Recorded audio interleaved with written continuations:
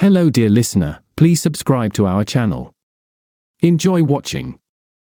When you grow older, you start to perceive everyday reality differently than you did 10 or 15 years ago. You begin to treasure each day you've lived, fully aware that the time allotted by the Almighty is gradually diminishing. Time itself seems to fly swiftly. In childhood, it stretched out slowly, and every summer felt like a lifetime. But now, in the twilight of one's years, time whizzes by like an express train outside the window. Indeed, our lives can be compared to a train journey. Upon birth, you find your place in a carriage. The train starts moving slowly at first, then gains speed, and eventually, it's racing.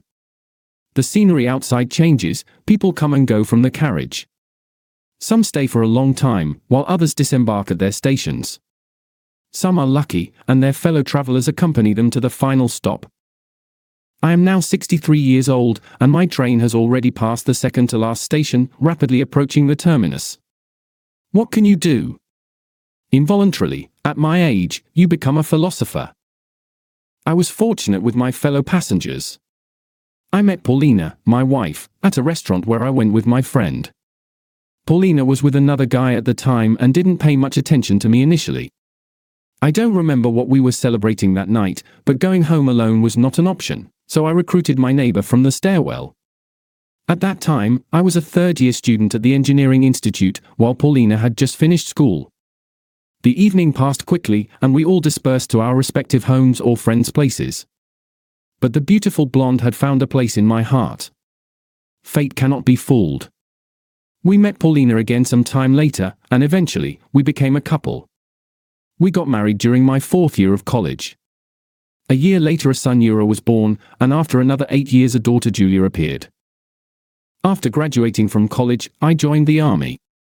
2 years later, I applied for an extension and continued to serve. Military service didn't bother me, I made progress and rapidly climbed the career ladder. I served in various places, the Middle East, Germany, Africa, and eventually, I completed my service in the Odessa region. I reached the rank of colonel and was honorably discharged from my position as the Army's Chief of Intelligence. I adapted quickly to civilian life. My initial profession was in demand, and I started working in manufacturing. Within 3 years, I became the chief mechanic, and 2 years later, I became the chief engineer at the techno device factory. My experience in leadership roles didn't go to waste. Until recently, I continued working at the factory, while Paulina worked at the regional hospital. She, too, had advanced in her career and held the position of the head nurse. Our children grew up.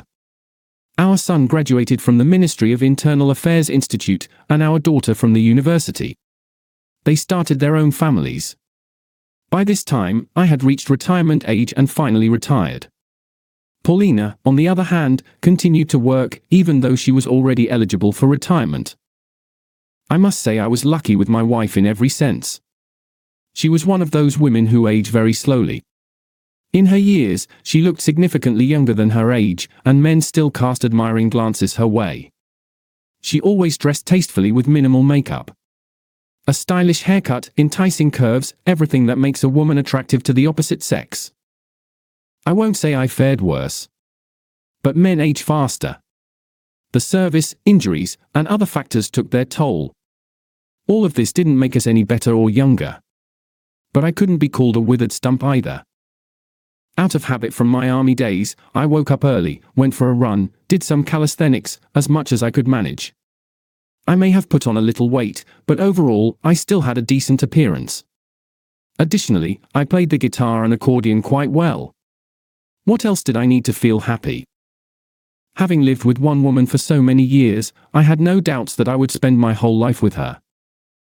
Throughout our life together, there was no one better for me than her. I looked at other women, of course. A man is a man, after all. But I never strayed. My conscience is clear. Yes, there were times when I came home drunk, the service dictated its rules. But I never caused a scene or harmed my family. We had our disagreements, as any couple does. But we always found a compromise and quickly made amends. Yes, that's how it was until recently. My Paulina began to change. It seemed to have started long before, but I, cocooned in my happy life, simply didn't notice these changes. Or perhaps I didn't want to notice them. Everything in my life was satisfactory. Meanwhile, my wife was altering even in appearance. Her heels grew higher, skirts and dresses became shorter. Her hairstyles became more glamorous, and makeup entered the picture. I attributed it all to age. What a fool I was. Believing that my wife was clinging to her youth and trying to delay the onset of maturity. Even to myself, I condescendingly joked, thinking, look at her, acting like a young girl. But as it turned out, she was quite serious about it. She started attending various professional development courses, just before retirement, going to seminars, and taking on night shifts.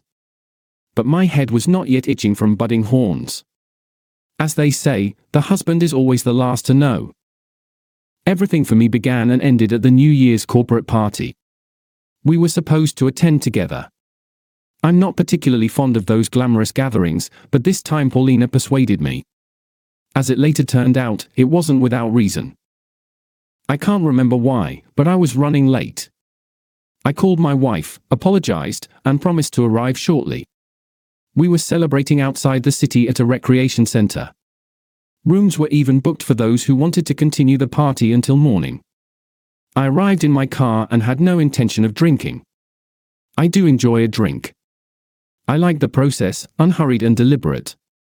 With a cigar, quiet conversation with an intellectual companion, sipping alcohol, and without the deafening music and hysterical female laughter that had never appealed to me.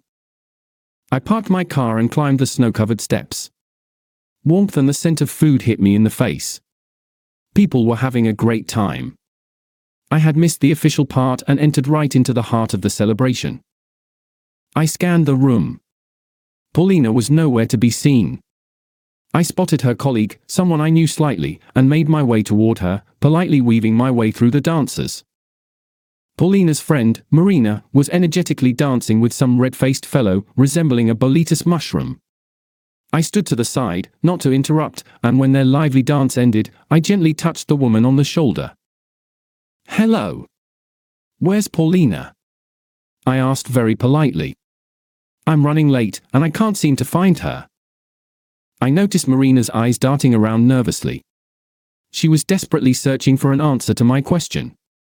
Finally, she produced an answer. She was just here. Maybe she went to the ladies' room. Marina was clearly lying, and quite clumsily. I tensed up. Something was amiss here. And this amiss applied entirely to my wife. I turned away without listening to Marina further and headed toward the exit. Fate seemed to be guiding me in the right direction. Leaving the noisy hall behind, I ascended to the second floor and slowly walked down the corridor. I had never been to this recreation center and had no idea how things were arranged here, so I walked wherever my eyes took me. "Sir, are you looking for someone?" a young woman in a white apron, likely a staff member, asked as she held a stack of towels. "I'm looking for my wife." "I'm running a bit late," I replied with a polite smile. "I was away for about half an hour, but I think someone is in room 204, the corridor attendant said, smiling and nodding toward the occupied room. "May I take a look?" I asked. The woman shrugged. "Go ahead." I approached the designated room and cautiously turned the handle. The door yielded, and I slipped inside, trying not to make any noise. Sounds were coming from the room. The door was slightly ajar, and I saw the whole scene. Paulina was on her knees in front of a man I didn't recognize, and she was diligently moving her head.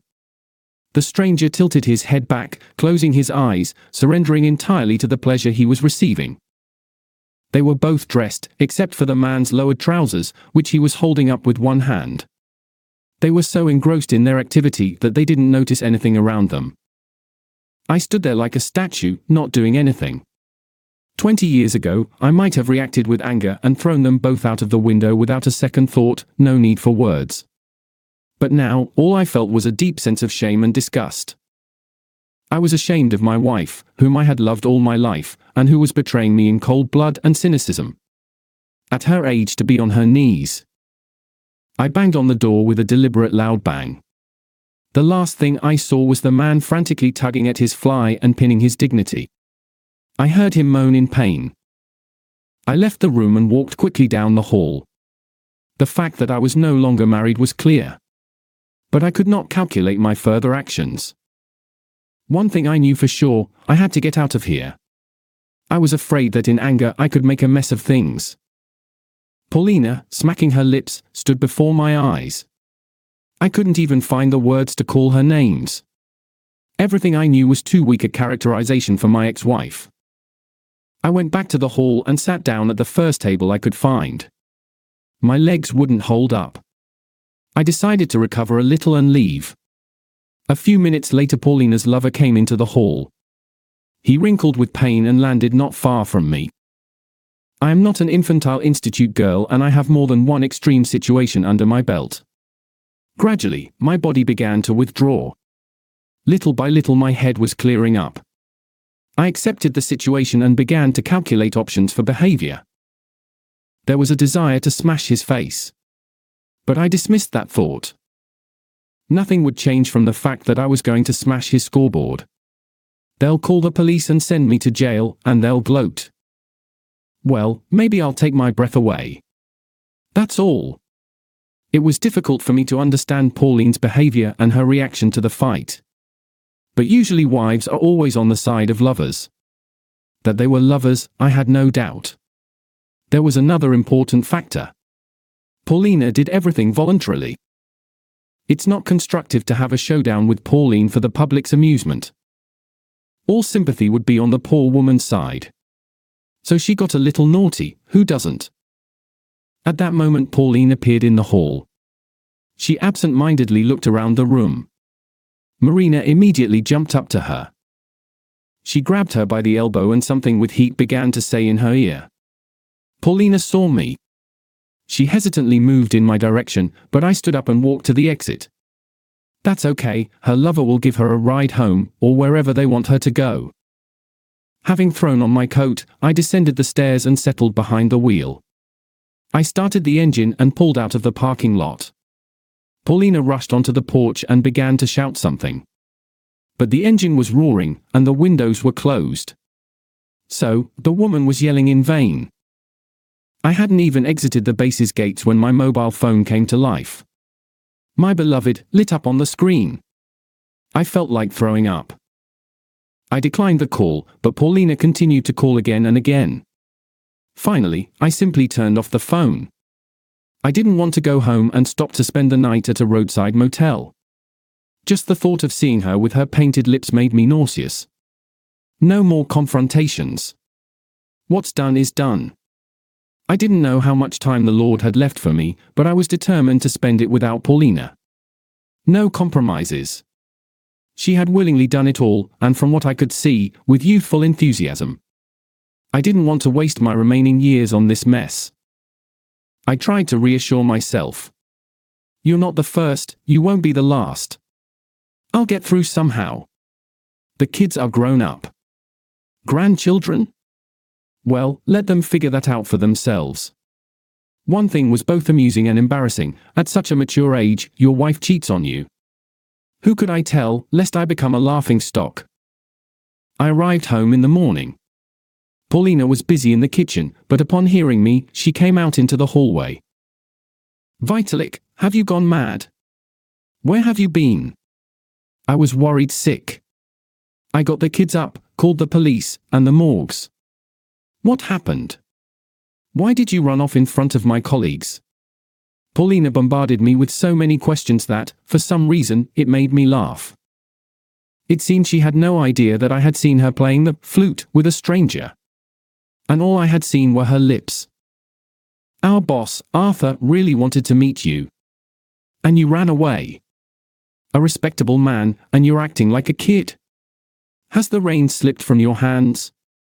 Paulina persisted. Aren't you ashamed? Yes, the best defense is a good offense. Honestly, I felt like punching her lying mouth to shut it forever. But I held back. I was curious about what would happen next. I pushed Paulina aside, walked into the kitchen, and poured myself some coffee. I looked out of the window. The day promised to be sunny. The city was slowly waking up from its nightly slumber. The lights and colorful garlands were being extinguished, gathering strength for New Year's Eve. The streets filled with perpetually rushing cars. The last day of the old year was beginning. "Are you even listening to me?" Paulina's voice brought me back to reality. "I want to invite him to our New Year's celebration." "Who is him?" I asked, not understanding. "Our boss. His wife passed away 6 months ago, and he's alone now. Let him welcome the new year with us." Paulina beamed like a brass samovar. "New Year's is a family holiday. We'll have children and grandchildren. Why on earth do we need your boss here?" I decided to tease her a bit. There couldn't possibly be any talk of celebrating the new year together. "Don't be selfish. He's going through a tough time right now, and he needs our support." Paulina couldn't calm down. "Why don't his kids invite him?" My phrase sounded ambiguous. Suddenly, I understood. Her lover was none other than the head doctor, Arthur. What a scoundrel. She had no shame, bringing him into my home like this. She wasn't afraid of me or the children. What if the kids know about her adventures? My heart sank at the thought. Weren't those my kids? After what I had seen, I had legitimate doubts. Maybe she had been fooling around behind my back all her life. This thought made me feel sick. In the morning, my son Yuri called a meeting. The subordinates were sluggishly reporting on completed cases, hovering in their thoughts somewhere far away from the chief's office. Yuri took off his glasses and looked at Major Daikovitchny with his myopic eyes. "What do we have on unidentified corpses?" "We have information on all but the November one, Comrade Colonel." The major reported cheerfully. "Well, the one from the accident on the ring road, without documents. Everything was burned in the accident, the gas tank exploded. The body was badly burned, except for the ring, there's no sign of him. It's an expensive ring, platinum with a diamond. He must have been rich." "Igor." Yuri looked at Captain Maximov sitting on his right. "No one contacted you about a missing person?" "From the moment of the accident until today, no one. Maybe he was a stranger and got into the car by accident." Maximov lowered his eyes, as if he thought he had something to do with the accident. "I see, everyone's thoughts are on the upcoming New Year's Eve. Well, we'll get together after the weekend. Write a report and close the case." "Dismissed." The colonel leaned back in his chair. The last day of the passing year was just beginning and did not bode well. "Comrade Colonel, allow me a question." Major Daikovitchny suddenly raised his voice. Yuri looked questioningly at his colleague. "Can we let people go home early? Today is New Year's Eve, after all." Everyone froze and did not hurry to leave the office of the chief. Yuri grinned to himself. "Caught them, devils. All right, work today until 16 o'clock. Then only on duty." Colonel smiled. "Happy New Year." He sat for a while, gathering his thoughts. Then he dialed his home number. His wife answered at once. "Natasha, what time did my mother invite us?" He patted the pockets of his tunic in search of cigarettes. "As usual, at 9 o'clock in the evening. She asked us to bring mineral water and a cake." Natasha was doing something in the kitchen, and Yuri could hear the clinking of dishes. "I dropped off the cake yesterday, didn't I?" He was surprised. "Why the second one?" "There will be someone else there besides us," answered his wife. "I wonder who?" Yuri's mood finally soured. Usually only the closest people gathered for New Year's Eve. His father and his mother, he and his wife, and his sister and her husband. Who else was invited? And why? Okay. I'll be there after 4 o'clock. I'll buy everything, bye. The colonel's out. Usually at these gatherings he and his father talked about various topics. They couldn't see each other much in everyday life. Work sucked them in. But on New Year's Eve, when everyone, tired of the fun, went to bed, he and his father talked until the morning. Since some time, these night conversations on New Year's Eve became, as it were, a ritual of their lives. Yuri loved his father more than his mother. He was even afraid to admit it to himself. All his childhood he spent next to his father in the soldiers' barracks. His father even took him on training exercises, much to his mother's displeasure. He joined the police force on his father's advice. Yuri told his father about his girlfriend before he told his mother. Putting out his cigarette, the colonel dialed his father's number. Strange, his cell phone was off. He dialed his mother. She answered quickly. "Hi, Mom. Happy New Year. I can't reach my father." Yuri sensed that his mother was in a bad mood. He didn't ask her about it. There was no telling what might have happened. "I don't know," his mother answered uncertainly. "He'd gone somewhere in the morning." "Natasha said that you invited someone else for New Year's Eve?" Yuri leaned back in his chair.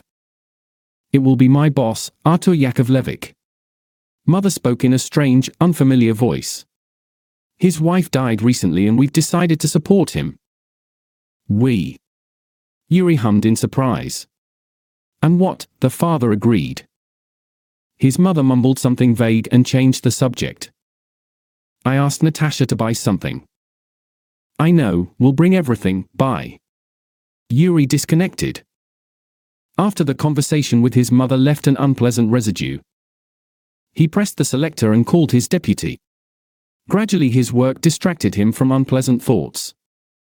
At 5:30 Yuri arrived home. Having rested after work, he huddled with his wife in the kitchen, then called his children, congratulated them on New Year's Eve and began to get ready for a visit. At exactly 9 in the evening, Yuri and Natasha arrived at his parents' apartment. The door was opened by his sister. "Come in. We're a little early this time." Julia kissed her brother's neck and hugged Natasha. Her mother came out of the back of the apartment. "Hello, son." She hugged Yuri. It seemed to him for a moment that his mother had been crying not long ago. Strange. She and his father rarely quarreled. "I don't see Daddy," Yuri said in a deliberately cheerful voice, trying to see his father's silhouette in the depths of the hallway.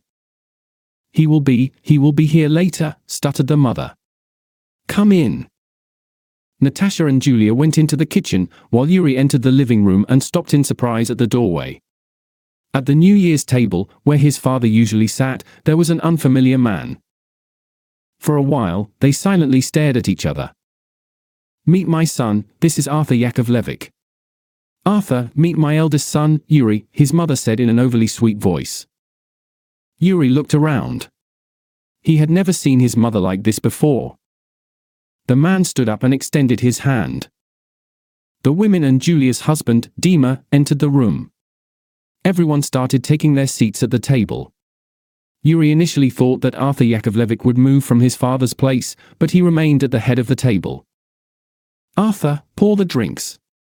"What does everyone want?" his mother chirped and began serving salad to the guest. "Mom. Where's Dad, after all? Shouldn't we wait for him?" Yuri asked with bewilderment, not understanding what was happening. "Are we not waiting for him? Dad should be coming," Julia declared loudly. "We'll start without him."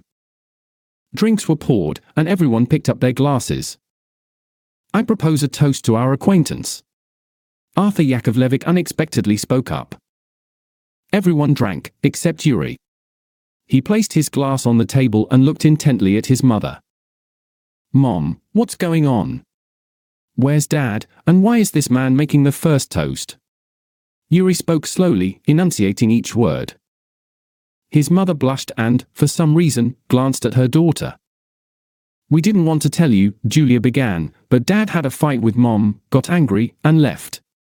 We don't know where he is, and his phone is turned off." "Mom, is that true?" Yuri shifted his gaze to his mother. "Children, your father got something into his head. He said he's going to divorce me after the New Year holidays." His mother wiped away tears with a napkin. "Yura, let your parents sort it out themselves," Natasha interjected. "After all, it's still New Year's." What do you mean, got angry? He's your husband, after all. Yuri felt his anger rising. Mom, you're not telling me something. Yura, don't ruin our holiday, his sister chimed in. Dad won't disappear, he'll come back. Yuri sensed the thinly veiled contempt in Julia's words directed at their father. He stood up. I don't know what's going on with you, but I believe that without Dad, it's not a holiday. We're leaving. He turned to his wife. Natasha, let's go. Yura, wait. It's not nice. What will our guest think? His mother pleaded with folded hands.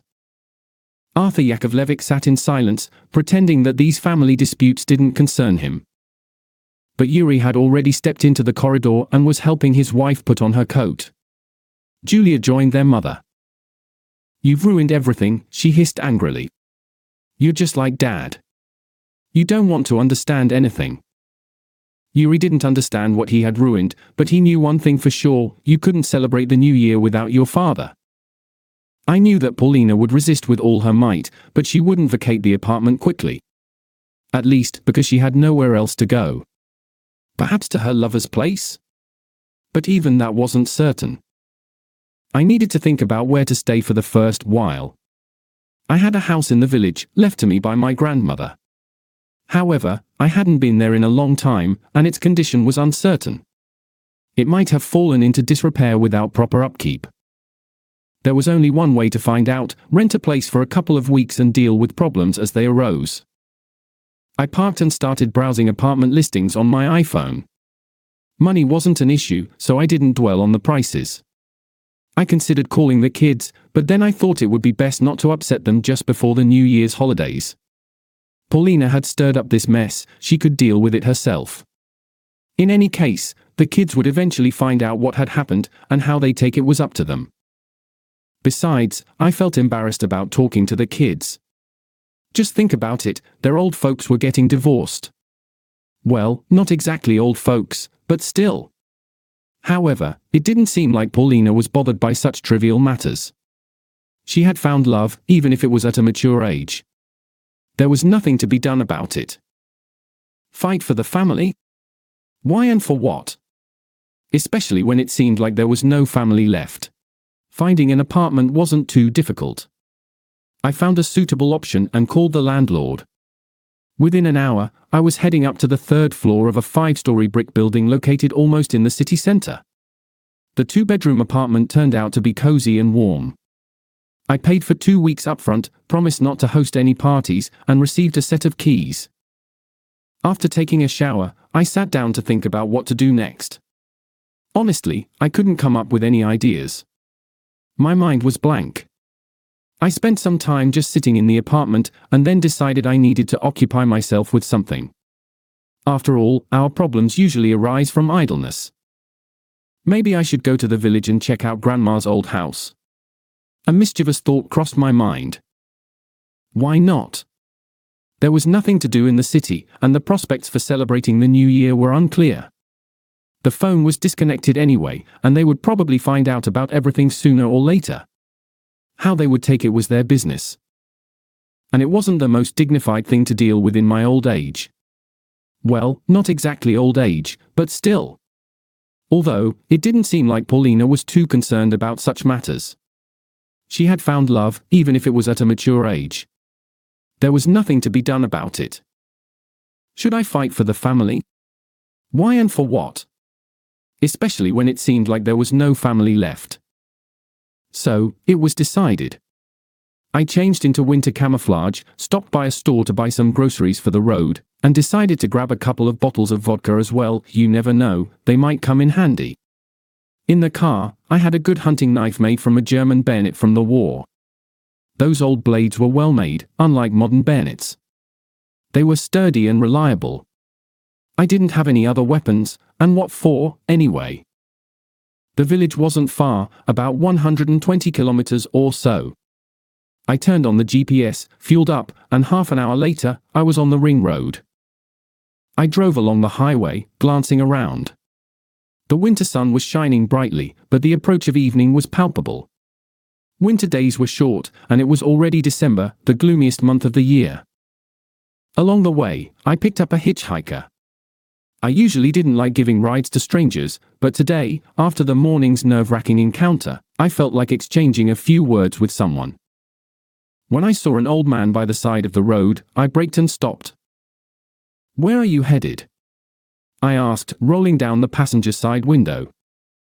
"Just down the highway, about 5 kilometers to the junction," the old man replied in a surprisingly spry voice. I opened the door, inviting him in. We drove in silence for a while before the old man broke it. "Are you going far?" he asked. "I'm going to Verbke. My grandmother used to live there. After she passed away, the house remained. I'm thinking of taking a look at it," I explained. "I see. You're not familiar with the place, are you?" The old man grinned. "No, not really," I replied. "Those aren't good lands," he warned. "Keep an eye out." "Are you baptized?" "Yes, I am baptized, and I even have a cross." I felt the need to justify myself. "That's good," the old man said with another grin. For some reason, he switched to the formal "you." We didn't say much more and soon reached the junction. The highway continued straight ahead, while a snow-covered dirt road branched off to the right. "The junction is here," the old man pointed towards the forest. "You're going right, and I'm going straight. It's about 20 kilometers to the city from here." We shook hands, and the old man stepped out. I turned right, heading towards the village. I wasn't in a hurry, and after about half an hour, the road disappeared into a dense forest. Twilight was slowly descending, and the trees lining the road cast long shadows, making the dusk even denser. The road appeared abandoned, and it seemed like no one had driven on it for a long time. There were no traces of tractors or cars. My SUV was plowing through the loose, not too deep snow at a steady third gear, leaving tire tread marks behind. The temperature had dropped. I checked the outside temperature sensor. -22 degrees Celsius. Well, it was understandable, it was getting closer to evening. But I intended to reach my destination before dark. A couple of kilometers later, I felt the need to use the restroom. I pulled over and got out of the car. It was unusually quiet, but for some reason, this silence felt eerie. Well, the old man had scared me a bit. I even shivered. Suddenly, I felt like someone was watching me from behind. I don't know where that feeling came from, but a shiver ran down my spine. I had been to war, and I had learned to trust my instincts. Moreover, my intuition had saved my life on several occasions. After finishing quickly, I jumped back into the car and pulled away from the spot, not in a hurry, though. Maybe it was just my imagination running wild. The old man had probably planted these thoughts in my head. Just in case, I retrieved a knife from the glove compartment and a wrench from under the seat. I turned on the headlights and looked around attentively. It would be completely dark soon, and I couldn't risk not identifying the source of danger. There was one hope, that the night would be bright. After all, tonight was the full moon. Suddenly, out of the corner of my eye, I caught a movement. A vague, dark figure flashed on the right. Something or someone had stopped lurking and was now moving parallel to the road through the forest. I increased my speed, risking driving off the road. Then, I saw that something large and black had emerged from the trees and was now openly chasing me. It seemed like I was being hunted. I increased the speed. Tree trunks of fir and pine trees flickered by on either side. The car's headlights snatched snow-covered bushes from the darkness on the turns. I glanced in the rear-view mirror. Something enormous, merging with the night's darkness, was relentlessly pursuing me. Suddenly, the car skidded. I turned the steering wheel, trying to stabilize the vehicle, but the Toyota was already flying into a snowdrift. Impact! I struck the steering wheel with my face at full force. Even the seatbelts didn't help. Why didn't the airbag deploy? I thought, losing consciousness. I woke up from jolts. Someone was rocking the car. I tried to see what was happening, but the windows were fogged up, and all I could make out was a huge, blurry silhouette. The creature didn't stop its efforts to reach me. I pulled out a knife and pushed open the door. Whoever or whatever it was, I intended to defend my life. To my surprise, the door wasn't jammed, and I managed to get out of the car. The moonlight illuminated the surroundings, but the car was still under the trees, and I couldn't see the attacker clearly. I tried to circle the car, but I slipped and fell, hitting my head on the bumper. The knife slipped out of my hand and into the snowdrift. It's over, I thought as I saw the creature lunging at me with its gaping mouth and huge teeth. The beast stuck out its tongue and began licking my face. I heard a whimper. Was it a dog? An enormous, black, shaggy dog.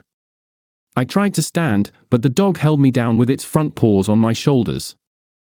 Finally, I managed to break free. The huge dog wagged its tail wildly, still attempting to lick my face. Hysterical laughter overcame me.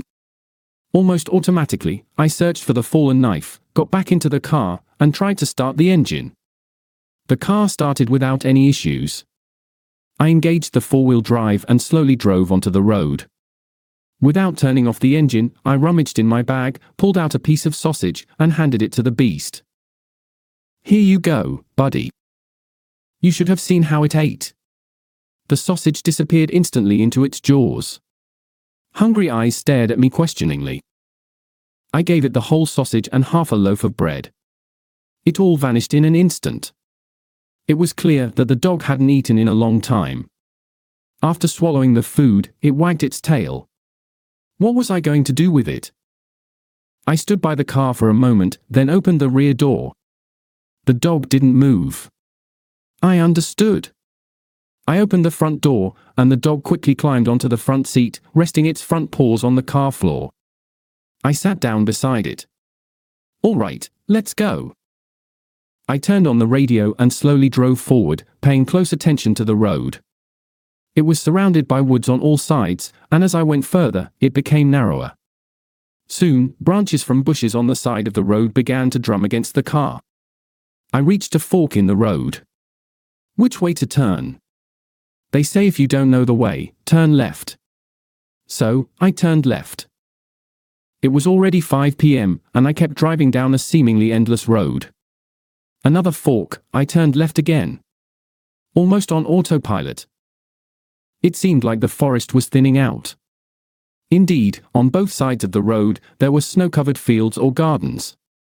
The headlights revealed twisted houses in the darkness. It looked like a village. Had I arrived? Soon, I was driving down a snow-covered village street. Dark, snow-covered ruins stood around me. No lights in the windows. It seemed like nobody lived here anymore. One of those dead villages. Suddenly, my car's engine sputtered and then completely died. The radio went silent too. I turned off the lights, fearing I might drain the battery, and grabbed a flashlight, zipped up my jacket, and got out of the car. It was pitch dark all around. Only vague outlines of houses ahead. Utter silence. No barking dogs, no human chatter, none of the sounds typical of a live village in the evening. Not a single lit window. I turned on my phone. No signal.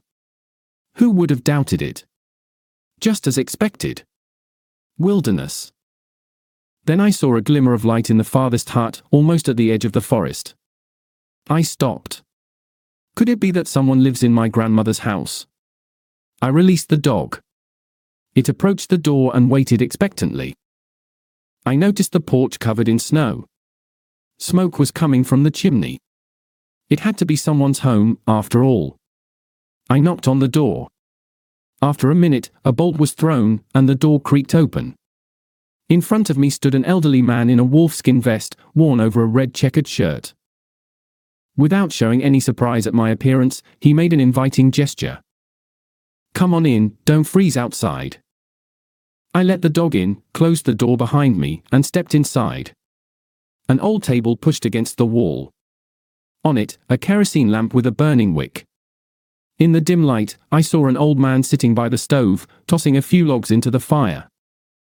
It seemed like he could be the brother of my fellow traveler, they looked so similar. Take a seat, don't stand there. The old man nodded towards an old armchair opposite the stove. Would you like some tea? I nodded. The man walked over to the table, poured a thick, hot tea from a sooty aluminum kettle into a chipped porcelain cup, and handed it to me. From herbs, aromatic.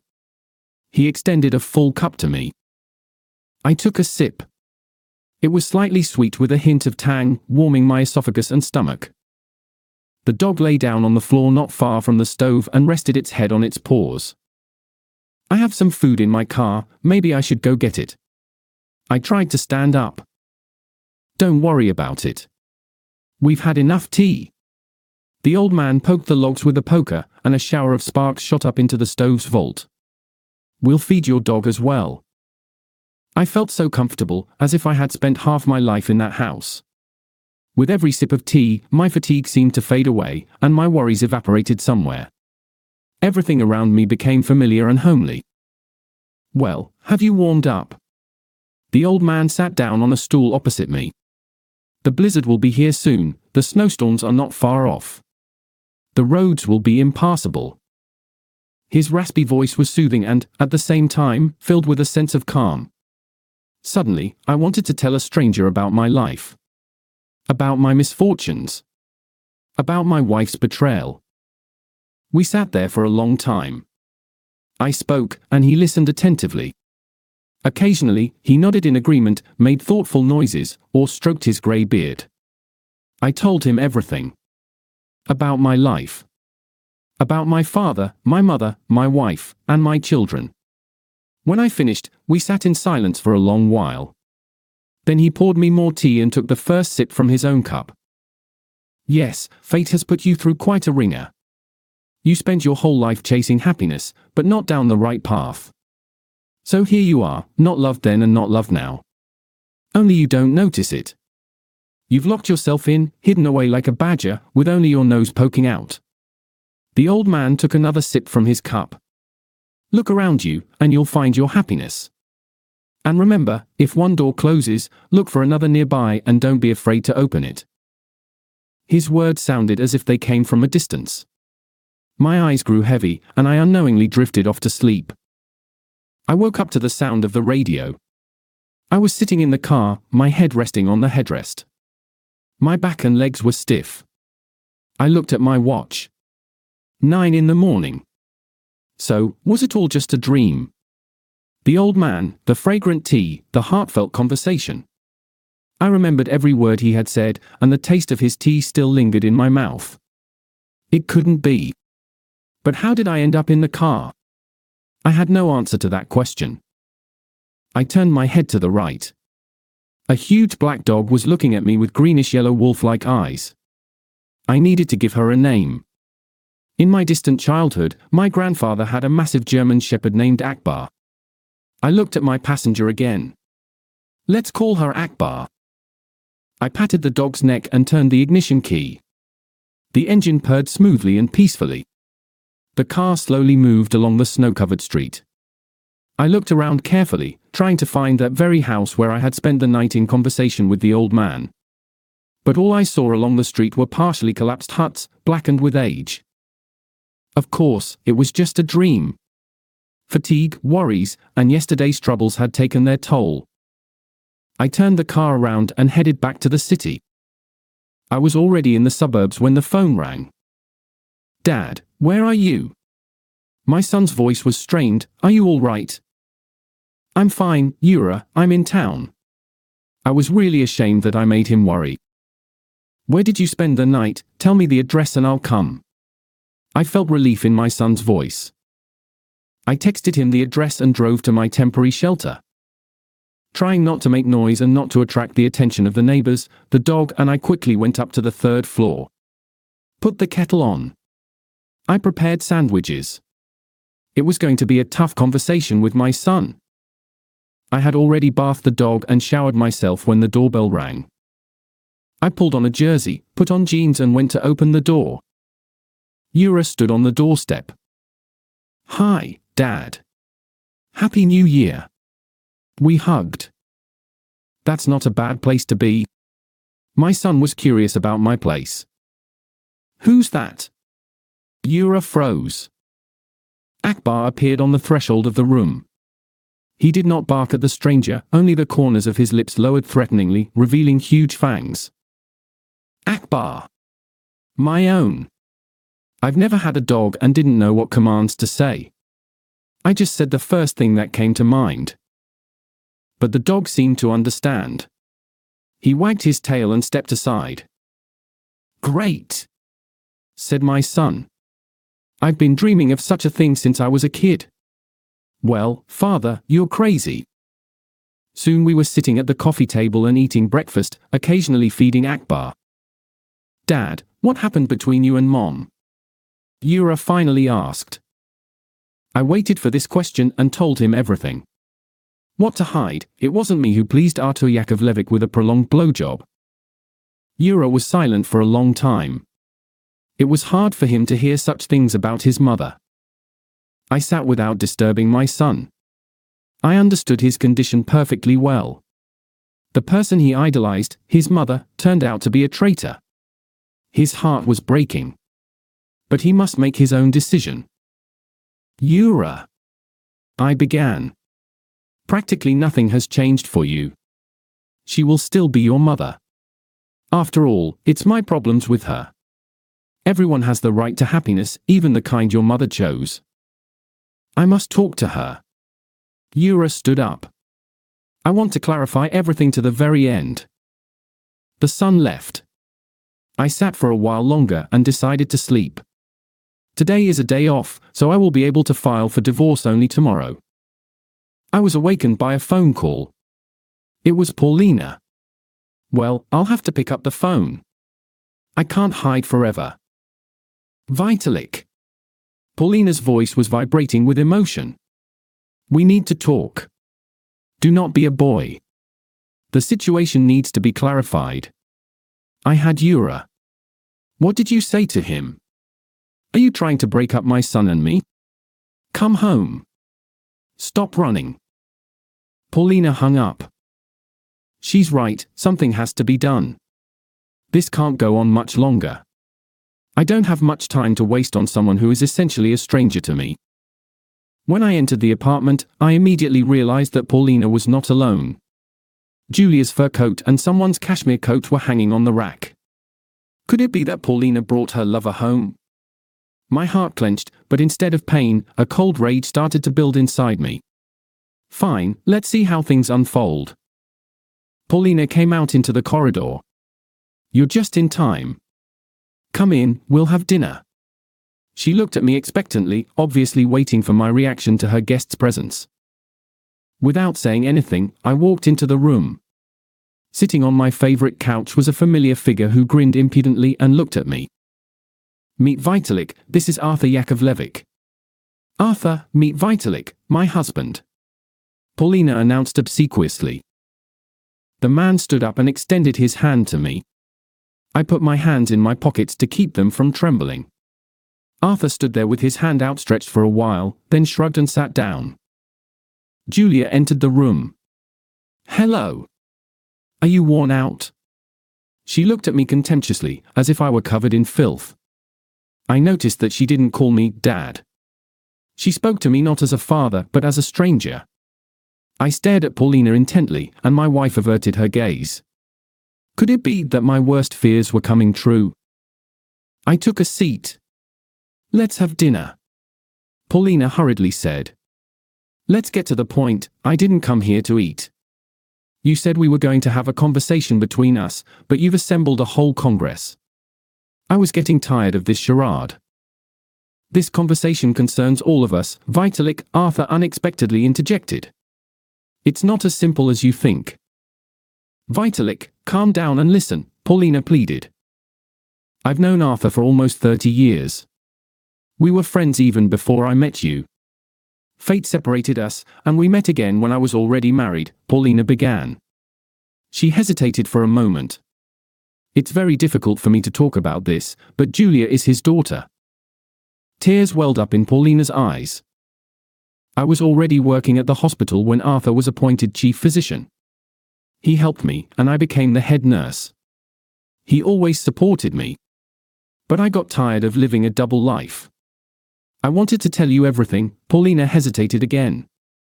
But I don't want to lose you. We've been together for over 40 years, and you've become like family to me. But I can't sever ties with Arthur either, especially since we have a daughter together. Vitalik, let's act constructively. Nothing will change in our relationship. I still love you the same way. And I'll only be with Arthur 2 days a week. You won't even notice. Everything will remain the same between us.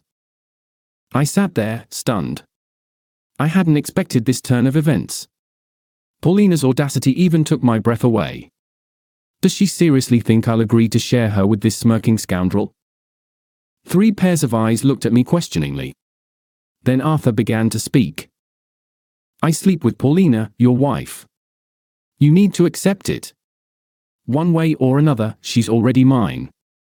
Especially since she wants it herself. He looked at the blushing Paulina. I've prepared some documents. This is a divorce petition to the court. You see, your wife has already signed it.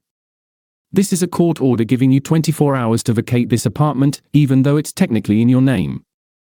This is a statement to the police and the prosecutor's office about domestic violence. You, it turns out, are a family tyrant and an alcoholic who regularly beats his wife. Be aware, there are witnesses. He gave a meaningful look to Julia. He rustled some papers and continued. Do you understand where this is headed? I'll bury you in lawsuits that you won't be able to fight back against. You'll surrender eventually when you're left penniless and can't even afford the worst lawyer in the world. And you know what? I'll be sleeping with Paulina all this time. Yes, you raised my daughter. But where will you go? Arthur demonstratively embraced Julia. My heart ached. There was no denying the wickedness and cruelty of my own daughter. So let's just maintain the status quo. Let's leave everything as it is. I'll live with Paulina on weekends, and you can be with her the rest of the days if she wants, of course. Just like it has been for the past 6 months.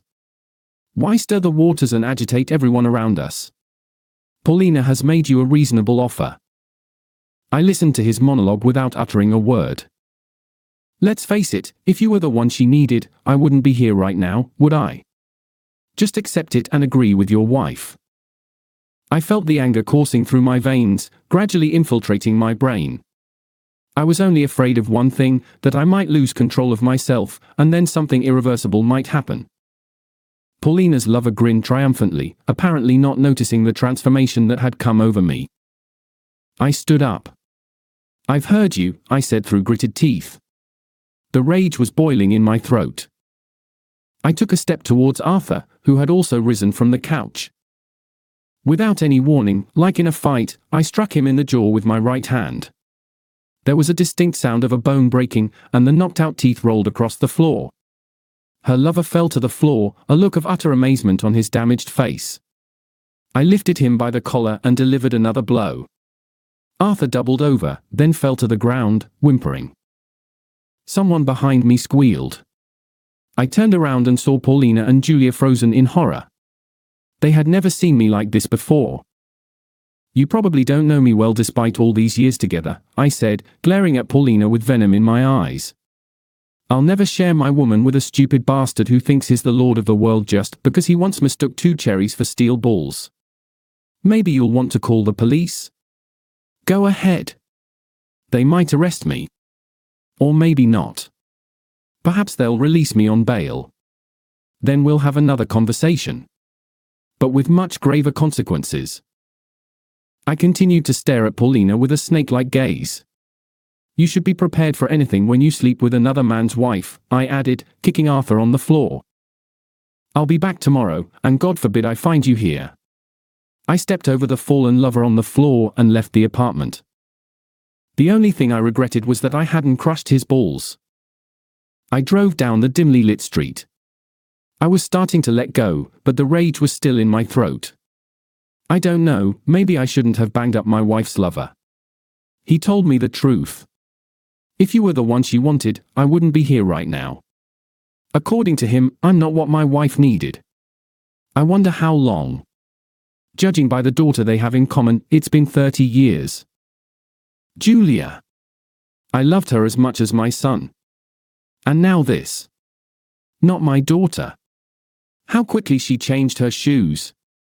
I remembered her cold, indifferent eyes full of unconcealed contempt speech, well, a little easier from the fact that Yura is my son. Although anything can happen. I won't be surprised at anything. It was snowing. The road was quickly powdered, and I slowed down so that the car wouldn't skid. Suddenly, out of the corner of my eye, I saw a hunched figure rush under the wheels of my car from the snowdrift on the right. I sharply pressed the brake pedal, simultaneously turning the steering wheel. The car spun around, and its left side hit a snowdrift over the curb. The engine stalled. I sat still for a while, wondering what had happened. There was no impact, so I didn't hit anyone. That's all I needed right now. I opened the door and pulled myself between the car and the snowdrift. There was a woman lying in the roadway. Her bare feet were sticking out from under her coat, wearing men's shoes. A sportswoman? In such a frost with bare feet? I had a bad thought. I helped the woman up. Are you all right? Are you hurt anywhere? I tried to look into her eyes. Let me take you to the hospital. The woman twitched weakly and tried to pull herself out of my arms. There's nothing wrong with me. Let me go. Only now I realized that she was quite young and pretty. But not well groomed. Messy hair, scared eyes. It looked like she'd run away from someone and that someone was chasing her.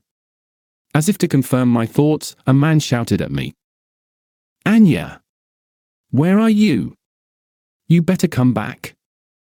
I saw a big carcass climbing over the snowdrift. Ah, there you are. Bitch, you got a boyfriend already? A man in his 30s, sliding his soles on the ice covered with snow, briskly headed in my direction.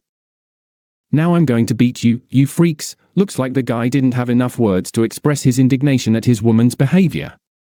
Not enough vocabulary. The woman shrieked and broke away from me and tried to run away, but slipped and fell on the road. The man was almost to me. He hadn't yet decided who to start reprisals with. He stopped for a moment and rushed to the fallen woman. It's the worst thing in the world to get involved in someone else's family disputes. I didn't want to be the last one in this quarrel, so I shrugged my shoulders and went to the car. Behind me I heard a thud and a woman's moan. I turned around. The unknown Anya was lying on the ice, picking up her knees and covering her face with her hands. The man was kicking her puny body with all his might. The woman didn't scream, only moaned long, hoarse moans. I came back and pushed the man away. Stop it. You'll kill her, you fool. The guy turned back to me. Ah, lover boy. He punched me in the nose. I felt blood running down my lips. The Terminator decided to build on his success, and I saw another spit flying towards my face. I batted my hand away and hit his forehead with my open palm, not hard. The man froze for a moment, then fell soundlessly onto his back and fell silent. I helped the woman up. Should we go to the hospital? I asked again, supporting her under my arm. No, don't. The woman took a couple of steps and fell. I barely had time to pick her up. I carried her in my arms to the emergency room of the hospital and handed her over to the doctors. I told the doctor on duty what happened, but I guess he didn't believe me. I left my cell phone and left. Late at night, Yuri called me. Dad. I was talking to Mom. That guy, her Arthur, was with her. He was sitting next to her, and she was holding his hand. Can you imagine, holding his hand? She told me everything. About Julia not being your daughter, and that she's been sleeping with this Arthur for a long time. She said she loves you too and a lot of other stuff. She asked to talk to you and persuade you to leave things as they are. Then her sister came and said a lot of things too. Yuri fell silent. And what about you? I didn't want to push him towards any decision. He had to decide for himself. I don't have a mother and sister anymore. I don't want to see or hear from them again. It seemed like Yuri even choked up. Rest, I'll call you tomorrow. The next day, I was awakened by the doorbell. Rubbing my eyes, I went to the door and turned the key. Vitalik Zaretsky. A young police sergeant stared at me sternly. Yes, what happened? I asked.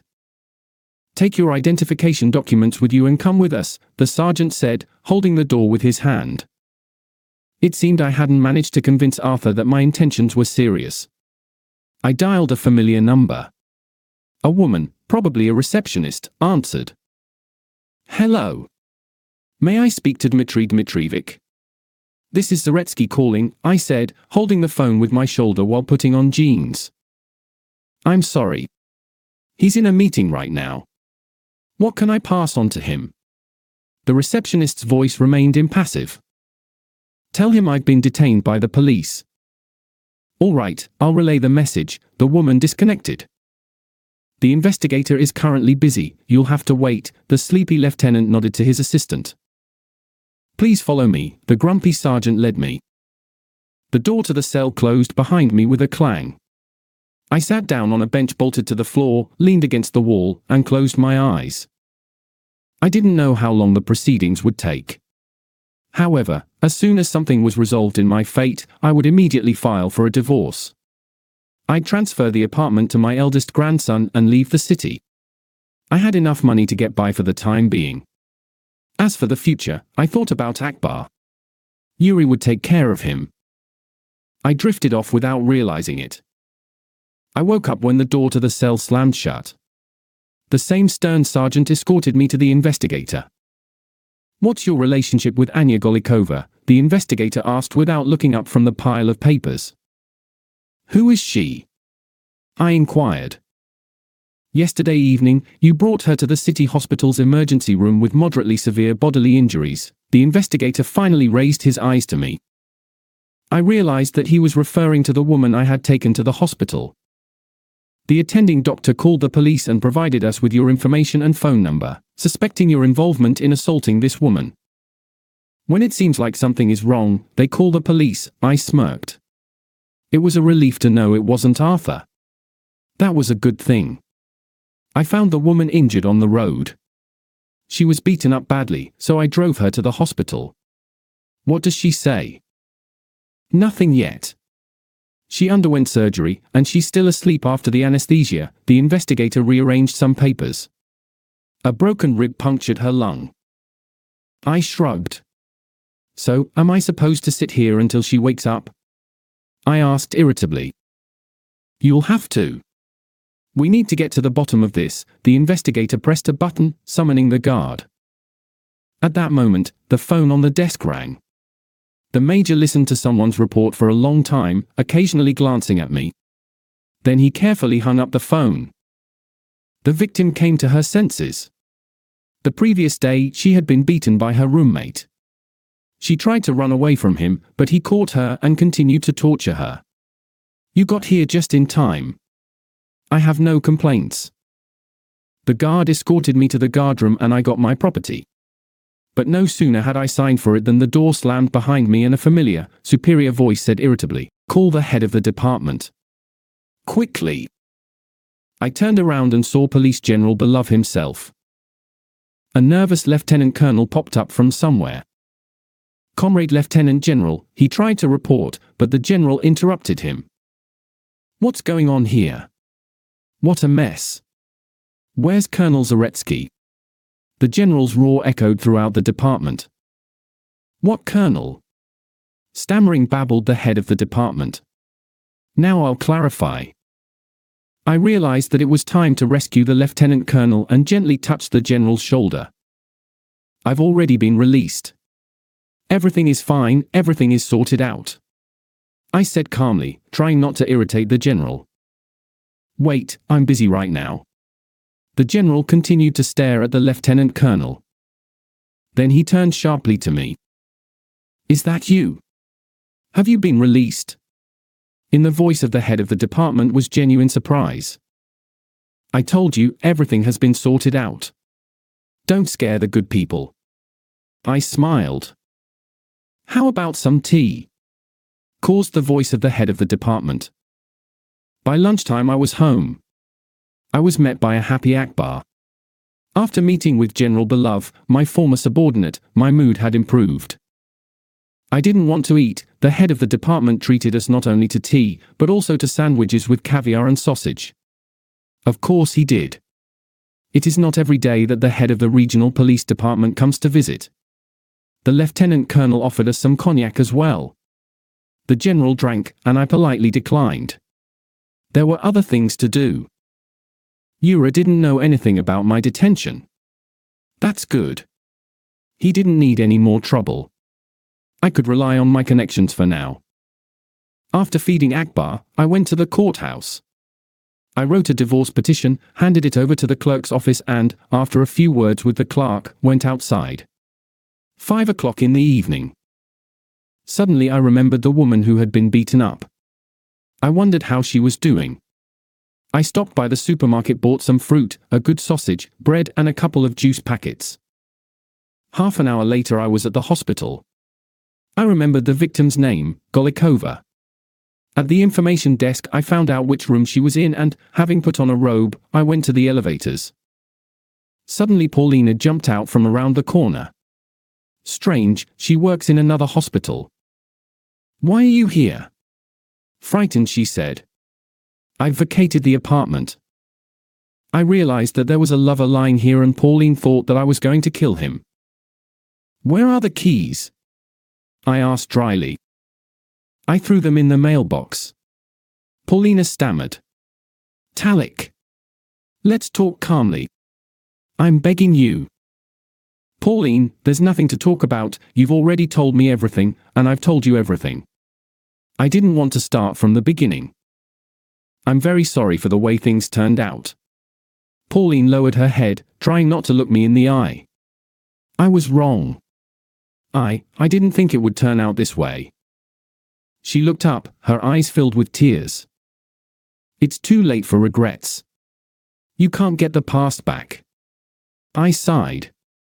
What was happening reminded me of a scene from a bad melodrama. But we have children, grandchildren. We've been together for so many years. Pauline clung to words like a drowning man to a straw. You made your own choice. You found someone else and wanted to force me to put up with your amorous antics. I looked at my watch. It was time to say goodbye.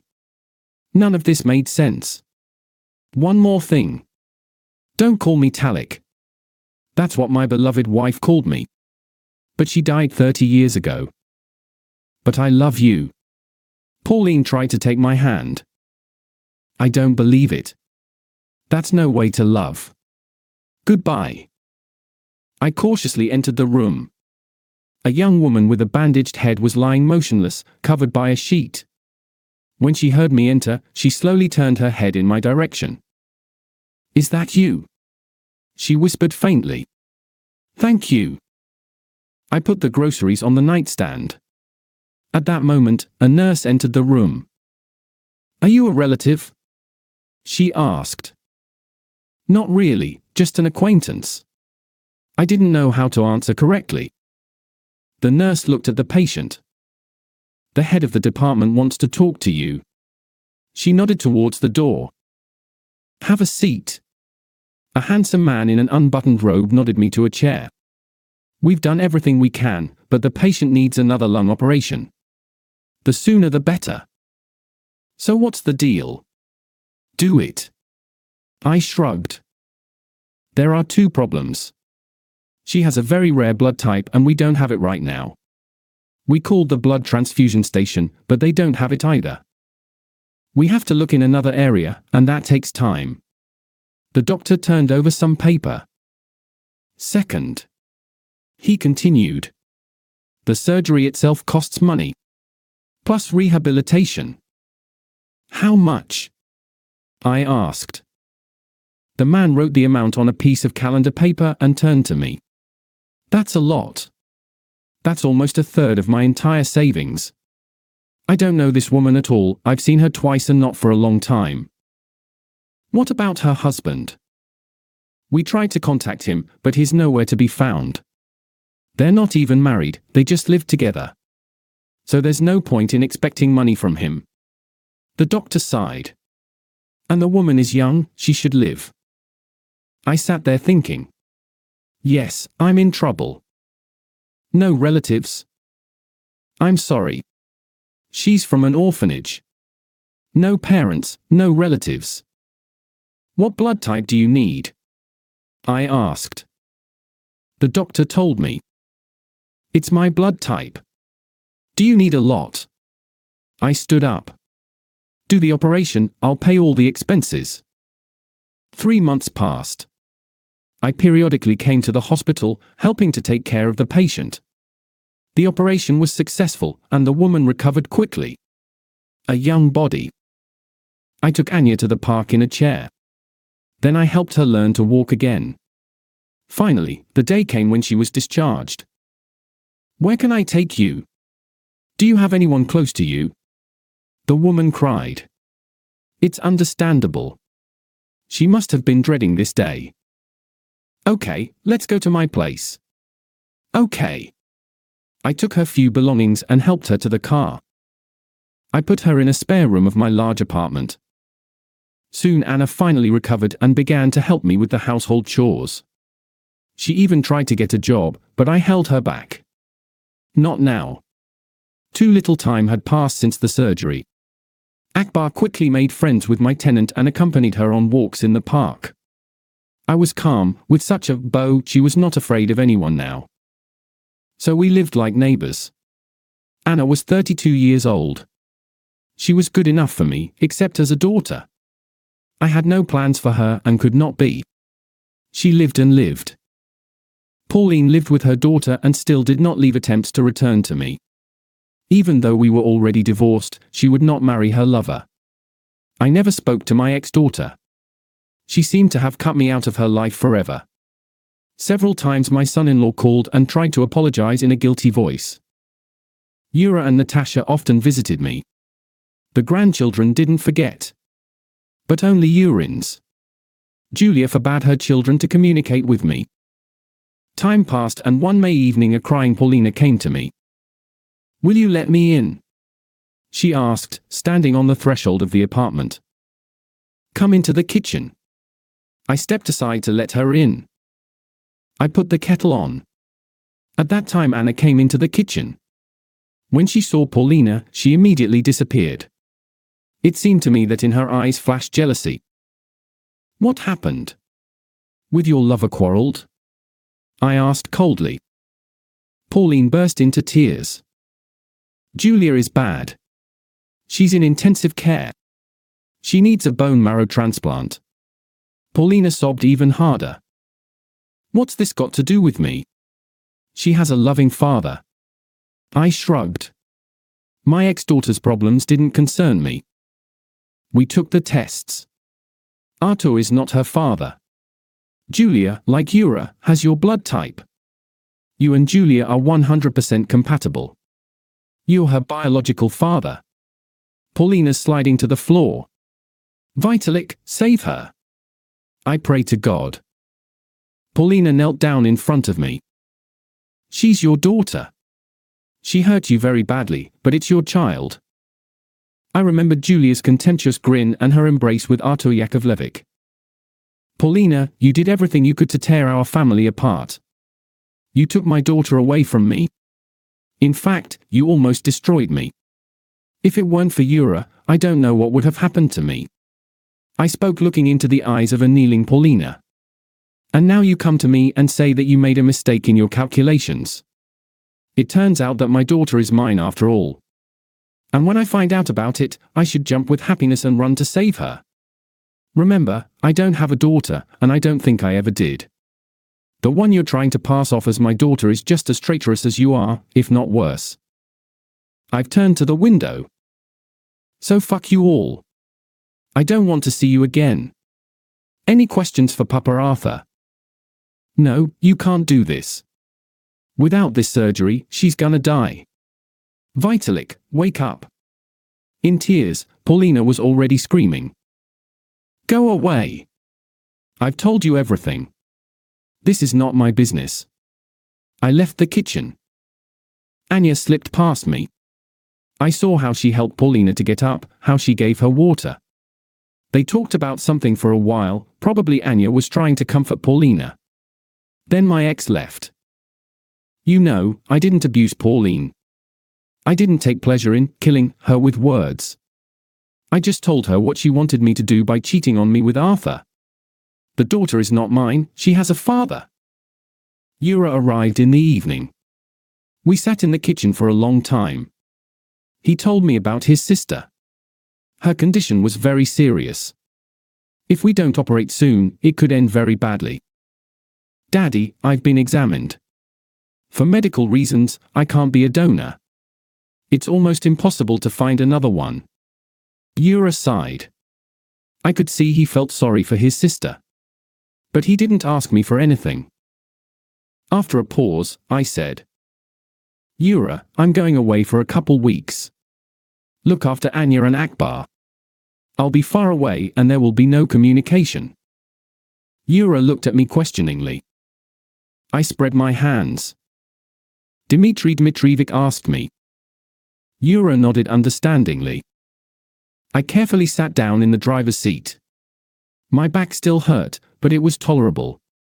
The doctors had warned me that my back would be sore for a long time after the operation. All the way home I pondered my next steps. My life was on pause. And I didn't know which way to go from here. I no longer had a family. Yura's on his own. But what about Anya? She has no one. How will she be without a place to live and without money? My cell phone rang. Paulina. What does she want again? I'm calling to tell you. You bastard. Only a scoundrel would refuse to help his daughter. You're dead to me. Do you hear me? Arthur found a donor for Julie and she's already been operated on. And now you have to live with it. She hung up. I was even relieved. I was finally rid of the ballast.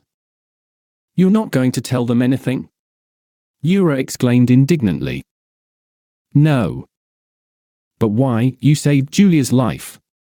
Yura even blushed with resentment for me. Paulina also managed to call him, and he immediately came to me. Yura, no matter what I say, she's my daughter. I never doubted it. Unlike her mother. I spoke with absolutely no emotion. So I did what a father should do.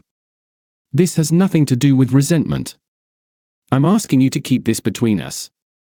Neither Paulina nor your sister must know anything. A month later I exchanged the apartment. I gave the 2-room apartment to my grandson and the 1-room apartment to Anya. I opened a bank account in her name and put half my money in it. We are responsible for those we tame. Anya sobbed, saying goodbye to me. Probably she imagined her future life differently. But my conscience was clear. I did not promise her anything and did not give her any hopes. She is a young woman and will still find her happiness. True, lately I began to think of her more and more often. But nothing, loneliness and hard work cure the soul. I packed my belongings, took Akbar and left for an abandoned village. I had plans to repair my grandmother's house and settle forever in the wilderness, on the edge of a huge reserve.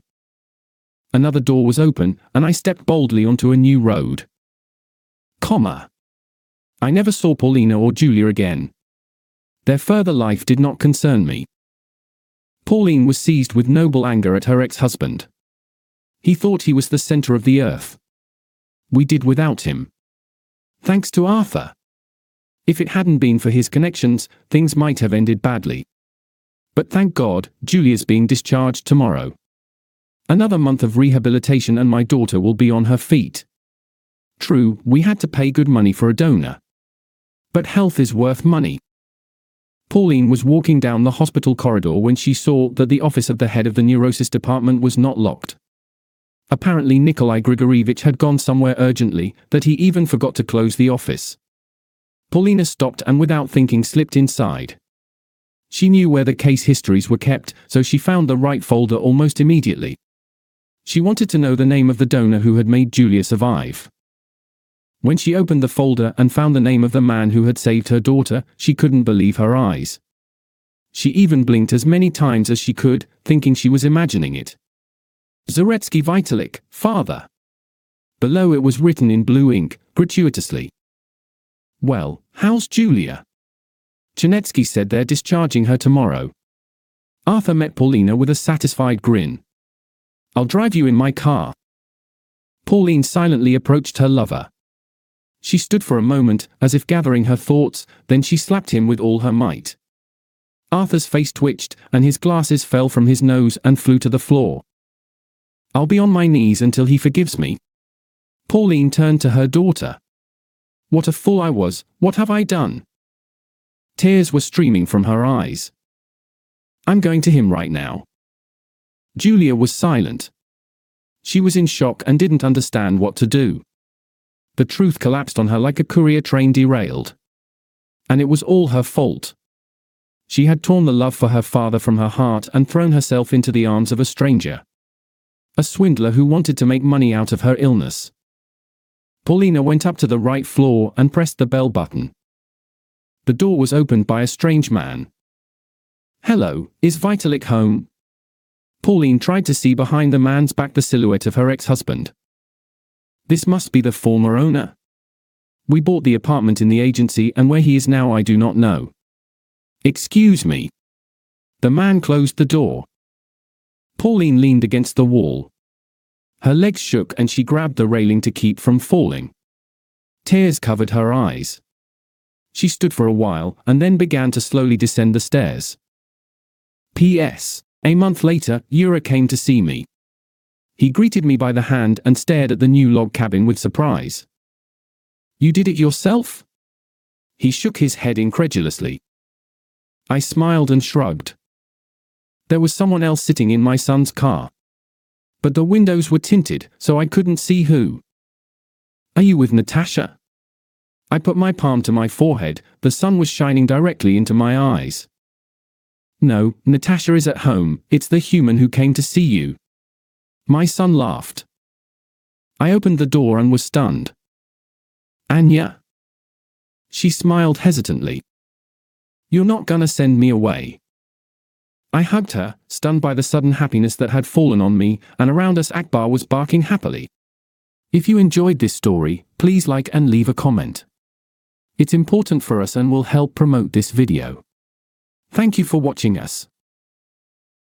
This is the story of the one. As head of maintenance at a concert hall, he knows the show must always go on. That's why he works behind the scenes, ensuring every light is working, the HVAC is humming, and his facility shines. With Grainger's supplies and solutions for every challenge he faces, plus 24/7 customer support, his venue never misses a beat. Call quickgrainger.com or just stop by. Grainger, for the ones who get it done.